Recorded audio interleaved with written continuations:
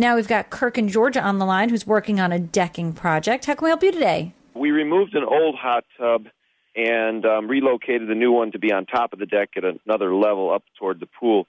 But the old one is a hole on a big space of decking, and what I was thinking about is how to best cover or repair that area. I've got old deck wood all around it, but it would be very expensive to replace the whole deck.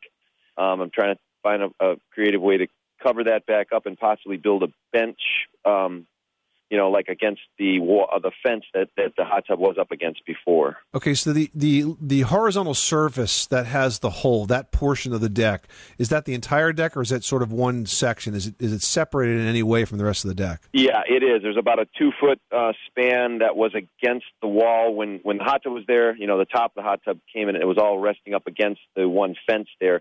There's about 3 feet on one side that's got short little boards, and then the big hole, and then on another side that's adjacent to that one, there's 2 feet of decking. So basically it stands on a different plane, so to speak, than the rest of the deck. Yeah, and to clarify, the part that has 2 feet is the long way, so those boards there's like 3 boards that make up that whole span, and then the other one, there's a bunch of short 3-foot boards, like 15 of them or so, that make up that edge. Why can't you redeck just this one area, not the entire deck, but just the one area where the hot tub is? I absolutely can. It's the other wood is older. It's been weather beaten. It was painted before I got there. I had to strip the whole thing, and of course some of that the soft wood came out, but I sand belted the whole thing down, and I got it to look fairly good. So there'll be a little difference, obviously, when I put in new wood, but that was my plan. What do I do about the earth? Because there's about a 8 by 8 foot span there where there's nothing, because the hot tub was supporting everything.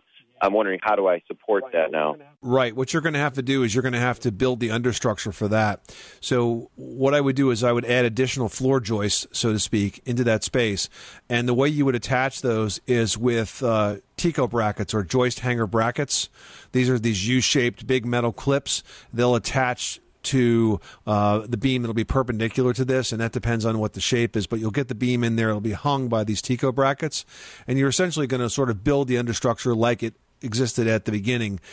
Depending on how hard it is to get under there and work under there, it might be a little bit tricky, but you will have to add those floor joists at either 16-inch or 24-inch centers, depending on what the top decking is. Is the top decking 2-by material, or is it 5/4? It's 5/4. Yeah.